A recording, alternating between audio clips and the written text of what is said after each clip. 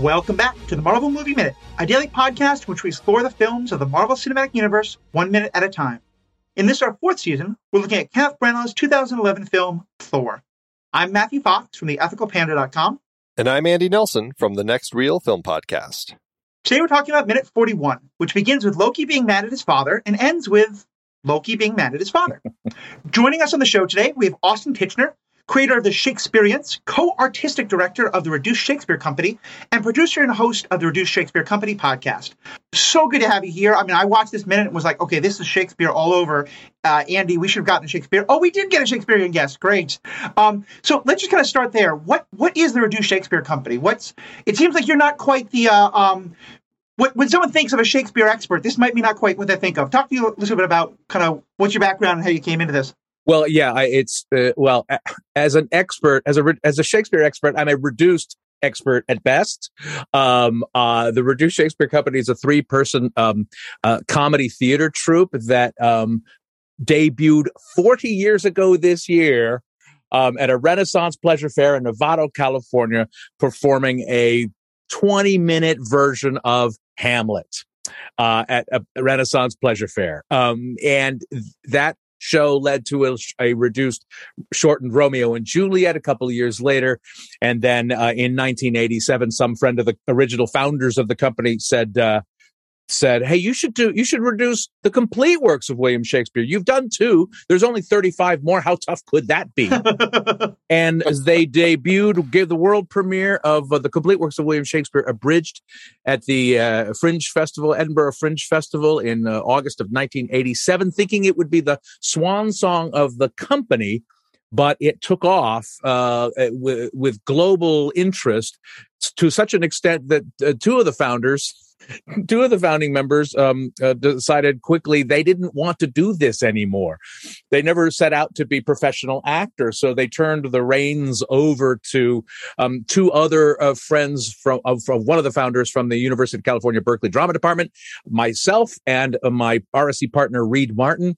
And we have been running the company since 1992. We have written the 10 other Reduced Shakespeare Company scripts, reducing such things as American history, the Bible, all the great books, all the great movies, the world of sports, the history of comedy, every Christmas pageant and tradition, every winter holiday tradition into one show called The Ultimate Christmas Show Abridged. And then our 2 most recent shows are William Shakespeare's long-lost first play, abridged, and Hamlet's Big Adventure, a prequel.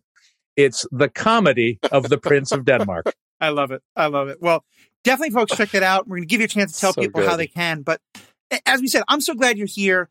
You know, I tend to think of myself as a little bit of a Shakespeare expert because I got an A- in my high school Shakespeare class 25 years ago. That counts. But I'm going to defer to you because I think you have a little bit more experience than I do. And so I wanted to start by saying we have this son aggrieved and hurt and yelling at his father. I mean, this is just straight up King Lear, right? Is that what we're seeing here? Well, it is. It's a lot of different things. It's King Lear, but I don't think it's the part of King Lear that you're thinking of. The tension between Loki and Thor feels very much to me initially like the tension between Hotspur and Hal in Henry IV Part 1, where Odin is Henry IV and Thor is Hal, the legitimate a son, heir to the throne, and Loki is Hotspur, who is not Hal's actual brother, but Henry IV wishes Hotspur were his son instead of Hal, because Hotspur is more regal, more interested in fighting, and Thor, I mean, Hal is more interested in drinking and carousing and having fun and not being the heir to the throne. So that's the tension that brotherly, paternal father figure tension. That's what's happening on the surface. But you're right about King Lear, but I think the relationship that we're really looking at is between Odin, Thor, and Loki is much like Gloucester and his sons, Edgar, his legitimate son, and Edmund, his bastard son. And those tensions over who should get the throne, not the throne, but the Gloucester dukedom. Who should get the lands and property? They're vying, they're competing for each other, even down to the fact that Gloucester loses both eyes instead of Odin just losing one eye. Gotcha.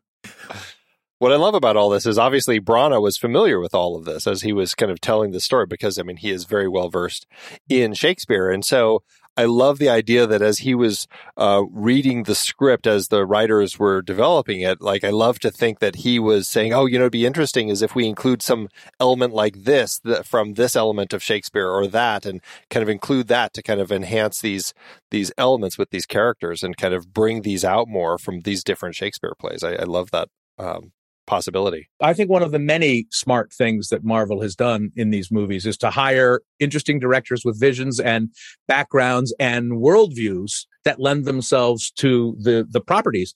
And so Marvel, Kevin Feige and whoever, knew going in that Thor wanted to be Shakespearean in scope. And so who better than to get Kenneth Branagh to, not only for his talent and skill, but for his credibility and legitimacy, lending that aura of respectability to a silly superhero sci-fi movie. I remember seeing an interview some time ago with one of the actors. I think it was Hiddleston, but I'm not sure. Could have been Hemsworth or Odin or any of them. But what they're saying was that one of the things you learn as a Shakespearean actor is how to convey emotion that people today will understand while using language that's completely archaic to modern day audiences. And the person said, so having that training, I could apply that training that I'm not saying doth forsooth, but I'm saying Bifrost and Jotunheim and all these words that sound ridiculous and comic booky, until I take that exact same Shakespearean approach of, even though the context is crazy, everyone in the audience can relate to having a fight with their parent. And that's where I'm going to connect with people. And I think it was so brilliant to be able to bring that mentality to this movie. There's a reason that Shakespeare actors or actors with Shakespearean backgrounds or training get hired for the Star Trek franchises and any sci-fi franchise, because there is a facility with heightened language and technobabble, as they say in the Star Trek universe, where these actors are able to ground this outlandish vocabulary and over the top emotions into something real and accessible. And I think that's what, for me, and we'll have even more of this in the next moment,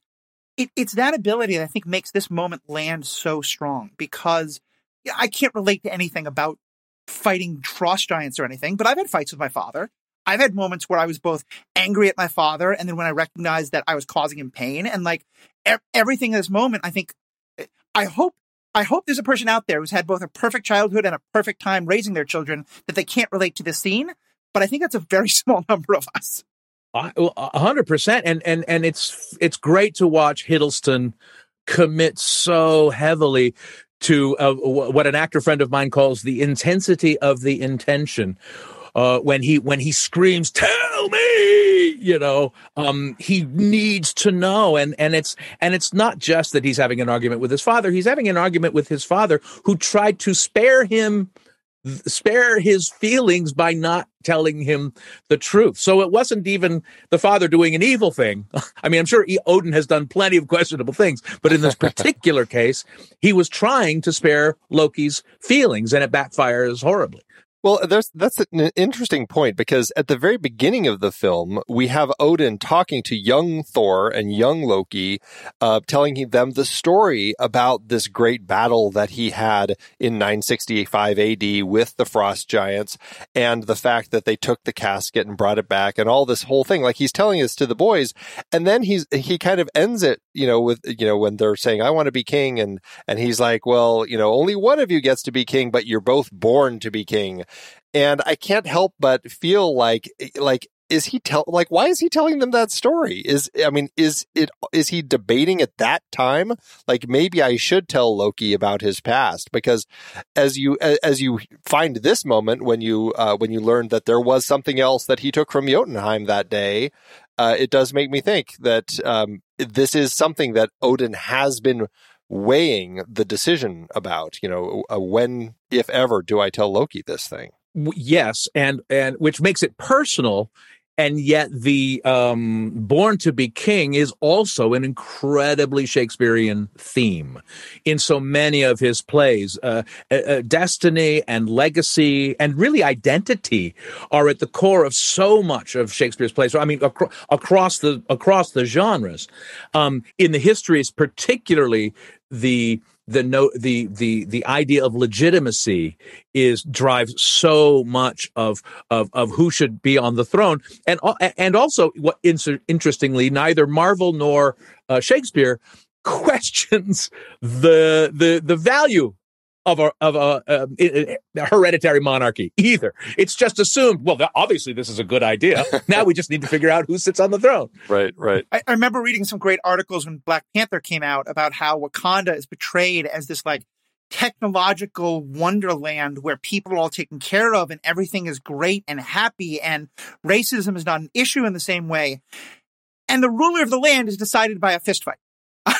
So like, I get where you're coming from. Well, and also, if T'Chaka had not been assassinated, in that moment, could somebody have legitimately challenged this old man to a fight? I mean, that doesn't seem right. Yeah. As soon as you get out, I mean, that doesn't seem very progressive or enlightened, I guess. Yeah, Killmonger could have ascended to the throne a lot quicker. A lot quicker. Please book him when we do Black Panther minute by minute. That's only 14 years away. I'm definitely the guy you want talking about Black Panther for sure. Also true. I'll tell you, that's the one movie that made me cry at the end. The one Marvel movie that made me cry at the end. Because I grew up near Oakland, and I think the final shot just touched me a lot. Oh, yeah. I went to school in Berkeley and lived a lot of time in Oakland. So, but pulling us back to this, I love what you say there about the legitimacy, because what I love to think about is what's going through the character's head, because both Hiddleston and Hopkins, and somewhat Hemsworth, but especially those two, are so good at portraying these moments where you're not exactly clear, where you can see the conflict. And I have to imagine that when Odin is having this conversation, like, yes, he loves Loki. Yes, at any moment he wants to not hurt Loki and wants to deliver information to Loki in a way that won't hurt him. But he has just had to decide that the person he thought would be the heir is not worthy of the throne. Loki's next in line. And I have to imagine that that's somewhere in Odin's head of, now I'm not just talking to my son, I'm also talking to my future heir. And I now need all the more so. Because what you were kind of saying, it's kind of that, I haven't read Henry IV in many years, so I don't know if this moment happens, but to use that analogy, it's kind of the moment where they're like, okay, well, maybe Hal can't be king. So what about this other person? And clearly they're not in the line, but Loki is. No, and that's one of the great scenes in Henry IV is the scene where the king Henry IV has to tell Hal everything he had to do to be the king, because also Henry IV gained his throne by going to battle with Richard II. And he talks in his speech to Hal about the potential illegitimacy of his own reign, because he had a questionable claim coming from a cousin or whatever the family tree is. So he had to go out and win the trust of England, so he would be the king of the people by their decree, essentially. And Hal, I think that's the scene in which Hal begins to recognize, oh crap, I need to start doing my job here a little bit. I mean, it sounds like he's trying to have this conversation right now with Loki in this minute, but Loki's too upset by the news revelation to kind of take in, and also, is Loki ever going to be the kind of king that anybody wants? I mean, he looks better than Thor in a lot of ways right now, but yeah, that's what I was going to say. If Thor had been crowned king earlier, I said with our guest last week, it's like I feel like we would have gotten the what if version of Thor that's just like the party Thor traveling around like doing whatever he wants, because he hasn't had this kind of this comeuppance yet to kind of put him through this change. But But Loki, not Lore, not Thoki, Loki is, he's right. He's currently, even in this minute, the god of mischief, isn't he? Yes. Yeah. Yep. Yeah. All right. Do you give the throne to the god of mischief? I don't think you do. Do people call him that, though? Or is it just like, that's the thing. It's like, I mean, he causes trouble. He cuts people's hair. Like, I've never had a sense, like, up to this point in this film, that he's actively trying to cause serious mischief. Like, so far, it's just like, you turned into a snake and you scared me and things like that. I mean, I feel like the subtitle of God of Mischief is your definition of mischief must be significantly different from everyone else's. And I will also just say, in the mythology at least, the person who is the most mischievous in Asgard, other than Loki, is Odin. So, like, there's a history of a lot of mischief on the throne. But you're right, in this world, I think that's a good point. So that's where Odin is. What's going through Loki's head at this point? Because we've been talking for a lot of the previous minutes about how manipulative Loki is and how he is the one who is thinking everyone's playing checkers, he's playing chess. My read, at least, is this is the moment where there's none of that anymore. He's not trying to manipulate the situation. He's just feeling this raw emotion. What do you think is going through his head as he asks, the casket isn't the only thing you brought back from Jotunheim, and he's not hearing Odin wanting to, console him. What's in his head during this minute? He's questioning not only his legitimacy, but his place in the world, his fundamental identity. I mean, forget whether he's god of mischief or anything. Right now, he thought he was a prince. Now he finds out he is a prince, but not of Asgard, right? And in the next minute, he's about to realize, wait, I'm a monster, which makes him in my ears, a Caliban figure from Shakespeare's The Tempest, but this is a question. These questions of identity pop up in Shakespeare all the time because people are banished from where they've been. They are forced to go into disguise for both comedic and tragic reasons. They are forced to assume different identities. They are, with so much going on in their lives, they are, as we would say now, forced to pivot and become different versions of themselves. And I think fundamentally that's what's happening with Loki right now in this minute. He's coming to a fundamental new understanding of who he is. Especially because, timeline for us with the story so far is it hasn't been that long since Odin told that story about how he defeated the Jotuns, and the Jotuns were these terrible beings who were trying to basically take over the entire 9 realms with the casket and freezing everything so they could rule. And so, he's telling this story about how they're the bad ones, they're the evil ones, and I had to stop them and put an end to them.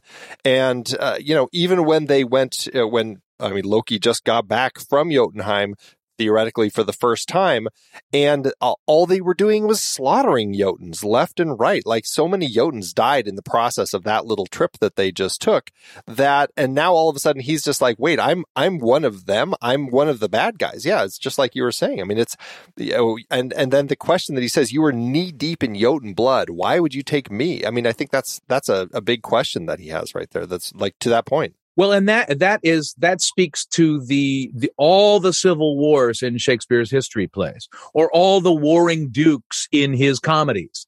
There is, when you usurp Richard II and you're Henry IV, Henry Bolingbroke, soon to be Henry IV, you're killing Englishmen. You are knee deep in whatever you said in English blood.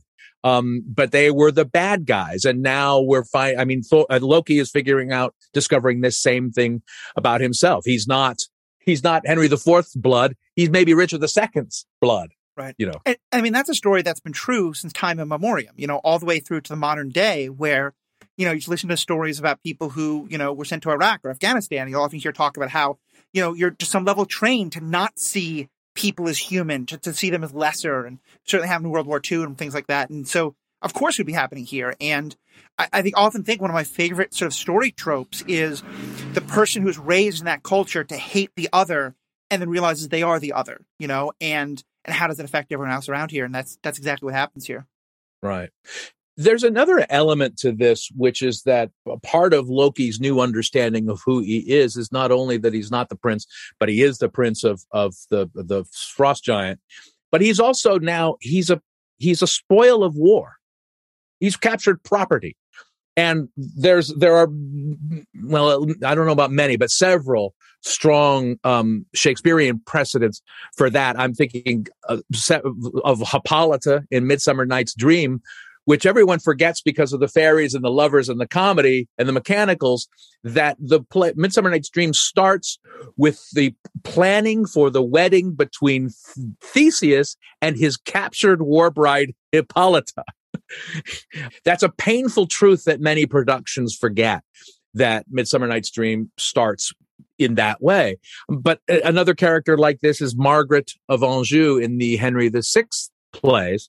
She is captured by Suffolk in battle. Suffolk has a fondness for her, to say it nicely, for this. She looks like a peasant's daughter, but she has a claim to not royalty, but high class that she can't really prove. Suffolk takes her and gives her to Henry VI to be his bride, and she becomes an incredible character. I love that you'd focus on that, because I think that's one of the most interesting turns of this minute. Is he doesn't really go into it, but you certainly get the sense that Loki feels like, had he been left in Jotunheim, he would have been raised as a prince, as a beloved son of Laufey. And then Odin responds with this kind of just one more twist that kind of helps explain why Odin would do it, but also is so emotionally laden, where he says, no, you weren't going to have, you were abandoned. You were left. And it's funny, Andy and I were going back and forth last week about, was he abandoned or was he left in the temple? It was both, which is kind of great. What's going on in that minute where Odin is saying that, it's because it seems like it's such a change of Loki. Loki didn't know he's a Jotunheim. Now he thinks he would have been a prince of Jotunheim. And now he's hearing that actually the Jotuns basically left you out to die. Now, we're only hearing this from Odin. Yep. So, and I can't remember whether we saw anything to confirm this, except in Odin's memory of it. So I think we have to, I'm not sure how reliable a narrator Odin is, but I do think that there is Odin's certainly putting the most positive spin on what he did. And there is again, a Shakespearean precedent for this as well. In Cymbeline, there is a general, not a king, a general named Belarius, who kidnaps, or does he rescue abandoned two sons of King Cymbeline, Guiderius and Arviragus, I think is how it's said. Anyway, he raises these two boys as his own. They're peasants. They're all in disguise as peasants. And yet they are the heirs to the throne of England back in its tribal days, before before the 1066. The Norman invasion. Again, Belarius is putting the best spin on this. And in Cymbeline, which is one of Shakespeare's later plays, one of his romances, which I define as a romance is a tragedy with a happy ending, because people get the throne they want, people marry who they want, even though it starts off really horrible. And these two sons are like Loki, discovering who they are in this moment and figuring out what to do next. And I think that continues to be the ongoing fascination with Loki, doesn't it? What is he? Who is he? This question of who Loki is and what will he do next is now 10 years in the telling, including the recent series. I love what you bring up there, because, you're the Shakespeare expert. I'm not by any means a mental health expert, but I have, as a pastor, I have some background in counseling and psychology and the like. And one thing that's talked about there is the concept of emotional memory. And that, because at first you might want to think, oh, Odin is lying, he's spinning this. But it's something that the way our brains work is, if you're in a situation where you're telling someone a story, but you're trying to convince them of the emotion of the story, because you know the emotion of the story, you're going to remember it in that emotional light. If I remember that I did this loving, good thing for my son, I'm going to tell, and I'm not lying, or if I'm anything, I'm shading it to myself.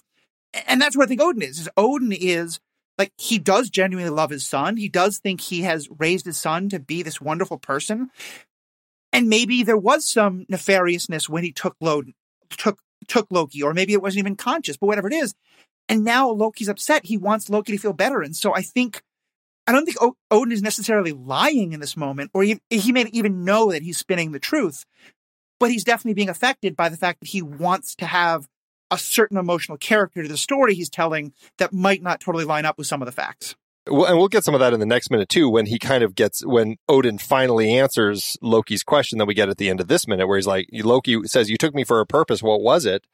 Yeah, and so, I mean, Odin will finally kind of give a little bit more of that information, but it is interesting because it does feel like there's a lot of story spinning that Odin is doing here and rewriting his own history, which, I mean, we've talked about a little bit, the context of everything that we'll learn much later in the franchise with his exploits with Hela and what the two of them did, and how, you know, we kind of think that at the beginning of this, when he decides to not strike down Laufey, when he has Laufey at the end of Gungnir, that maybe that's when Odin starts kind of having this mental shift and starting to see maybe war isn't the answer and maybe there is a better way, which also might be why he decides to not kill this baby, but to bring it home.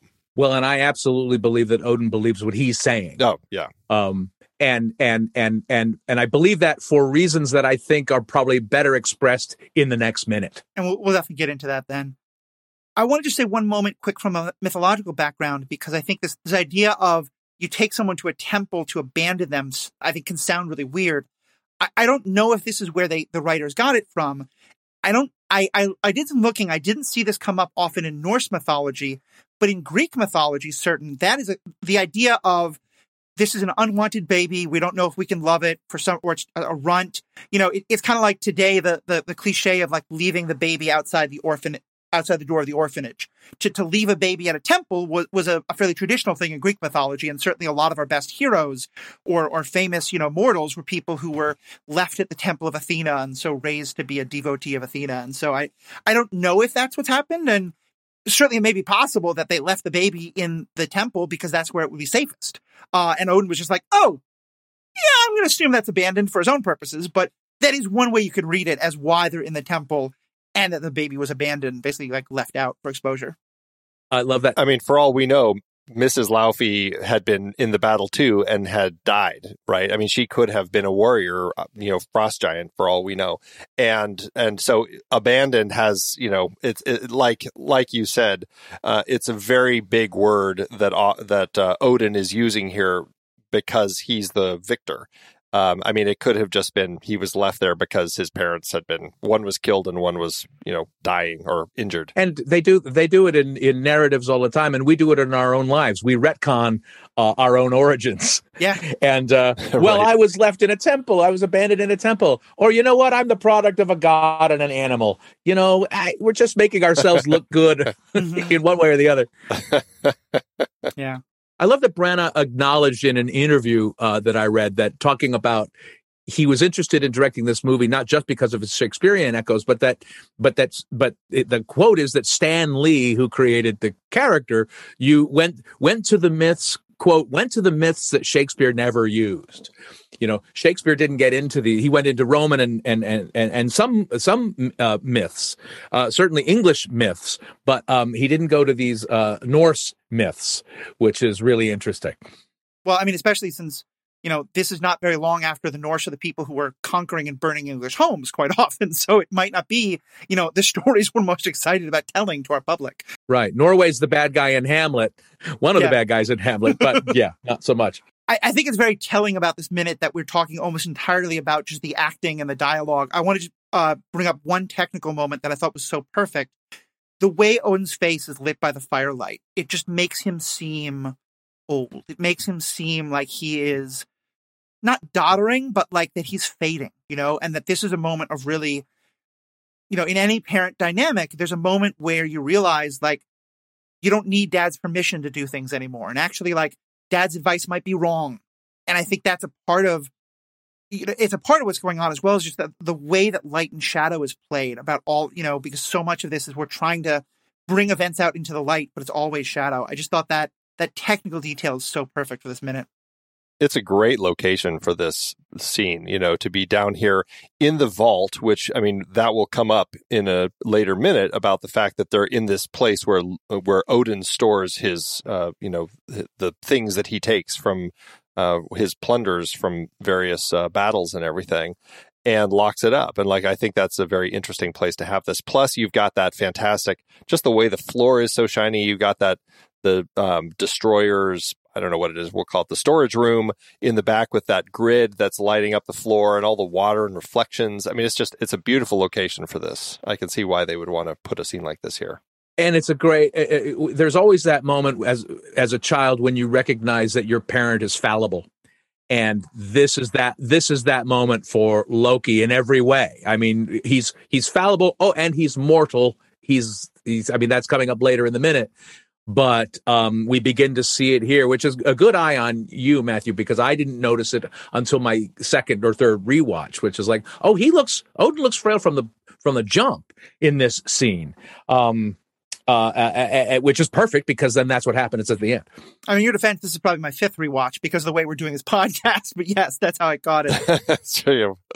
I wanted to also just talk about we've talked a little bit about like magic in this realm and versus science, because I mean the way they spin it is like everything is just like this super science. It's a level way beyond our capacity of knowledge. But they also have introduced magic with Loki doing magic. We know that Frigga does magic, and we've seen Odin do magic. He, cast a spell on Mjolnir that made it so only the worthy can pick it up. And here we see him essentially casting some sort of a spell on this child as he's holding this baby, and I don't know if these markings, again, when the baby is blue, I don't know if the markings that we're seeing on his body really line up with Loki, but, maybe they change it with age. Regardless, we see, we don't hear him or see him actually casting a spell, but something's clearly happening magic-wise, because as he's holding the baby Loki, it goes from looking like a Jotun to looking like an Asgardian, and the way that it's scripted is that it's a spell that Odin casts on the child. So when Hogan the Grim in the last set of minutes was talking about, only a master of magic could have brought those Jotuns here, that now includes Odin too. So again, I feel like that pool that Hogan's talking about is much broader than I don't know why they're so specifically, so suspicious of Loki from that last minute. Well, magic is a great tool, isn't it? I mean, anything you can't explain is magic. Exactly. It's one hell of a plot device. Yeah, I wasn't sure that it was specific magic. It was just once Odin adopted, in the process of adopting and holding him, that was turning him Asgardian. But in that sense, he's very much like Shakespeare's Prospero from The Tempest, which is also perfect. If Loki is Caliban and Odin is Prospero, and using his magic in ways he thinks is good, but in ways that other people might think are bad. That's very, very Shakespearean. Just the complexity, the nuance of wait, I'm doing something for good. Well, in your eyes, it's good, but is it for everybody? And Prospero's going through his own things with his own teenage daughter, which I'm guessing is even worse, more troublesome than being the father to the god of mischief. It's certainly a challenge, that's for sure. So I think there's one last moment that I want to touch on and then open to everyone else. And we're going to have 4 more great minutes this week to get into. So the minute ends with Loki continuing to press the question. He wants to ask, you're covered in Jotun blood. Why did you bring me back? And we have this great disconnect that I think we'll talk more about in the next minute where, Loki wants information and Odin thinks Loki wants to be comforted. And Odin finally just breaks, and he screams out, "Tell me." What's going in his head at that moment? Especially the question I want to ask is, do you think there's a specific answer he wants to hear?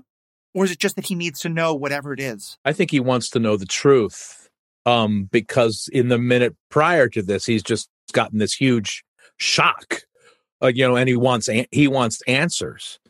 And not that that's going to make things any easier for him necessarily, but he can't do anything without knowing the answer, at least as Odin understands it. And then, of course, he's got to, no matter what Odin says, he has to come to his own place of comfortability with what he's hearing. And you could argue, I guess, since I don't know, is this the moment where he becomes the god of mischief? Where he's not who he thinks he is. He's born of 2 cultures. He's a plaything. He's a monster. He's not just a rival for the throne. He's a villain and Thor's the hero. I mean, it's a transformative moment for Loki here. And I think one of the beauties of it is how just intensely Hiddleston goes for that sort of primal despair. And clearly, I mean, I love the way that it's portrayed by Odin as well, because Odin is, I mean, he really froze, right? I mean, this whole, which is funny because he's not the frost giant, but he's the one who froze. And he's standing here completely like, it's almost like he's thought about this moment for so many years, and now it's finally here, and he just like completely doesn't know how to proceed. And it's just like, yeah, he's just like, yeah. And it's, I mean, I think I don't know. I find that it works exceptionally well the way that the whole scene is constructed. What? Like, I don't want to keep going back on psychology, but I know that's another thing we talked about a lot in terms of family therapy type moments, is that as a parent, the natural urge is always to comfort.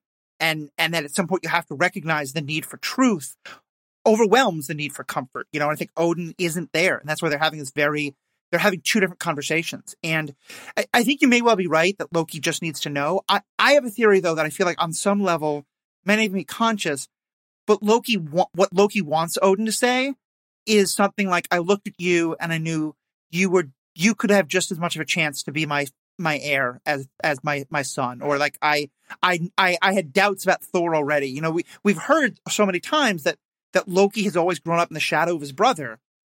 We also now know that his brother has just been banished, and Odin still hasn't said anything of like, oh, and by the way, you're next in line, kid. And so I wonder if that, I'm probably headcanoning like crazy, but in my mind, there's a little bit of that in Loki's mind. You know, what he wants is the moment of Odin saying, because I knew that you were worthy, and by the way, you still are. You are my heir now. I think that's totally true, and that's very evocative of Edmund in King Lear, who questions, why bastard, wherefore base? Why am I less than Thor just because my parents weren't married? It's a legitimate question, to pardon the pun.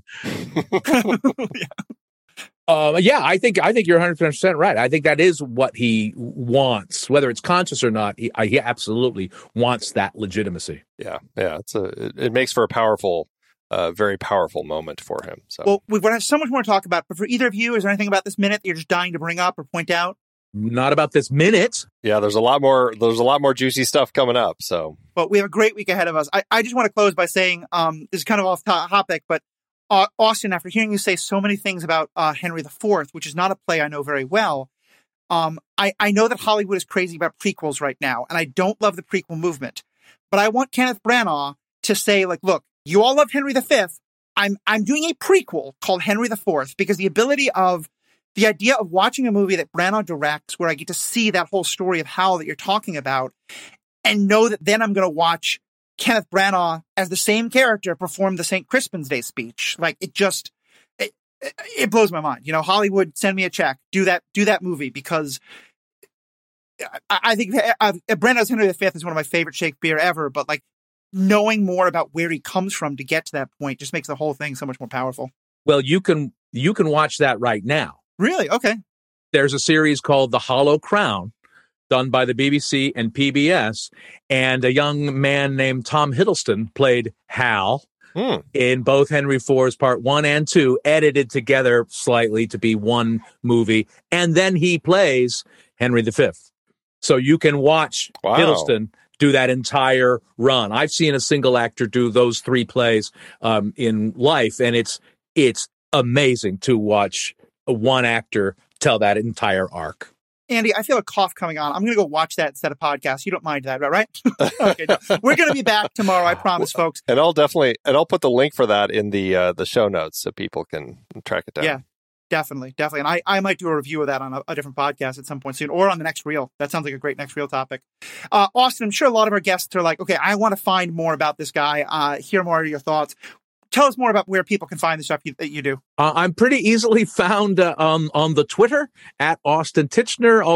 I also tweet for the Reduced Shakespeare Company at Reduced. And my website, which has links to all the other stuff that I do, is theshakespeareans.com. ShakespeareanCE.com.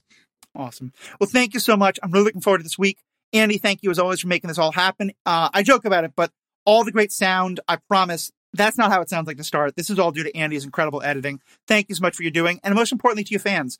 I'm sure the three of us could have a beer and would love having this conversation, but it's so much more fun knowing that you all are enjoying this and are responding. I love the feedback we've already been getting. Let us know what you think. Let us know your thoughts on Shakespeare and this minute and all the rest of it. All that information, as always, you can find on the show notes for this. And just most importantly, thank you for listening and have a great day. Until next time, true believers. Mjolnir. Hang on. Wow, shoot, I forgot.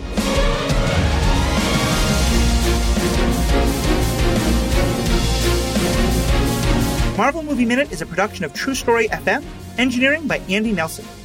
This season's music is One Last Ride by Martin Puringer.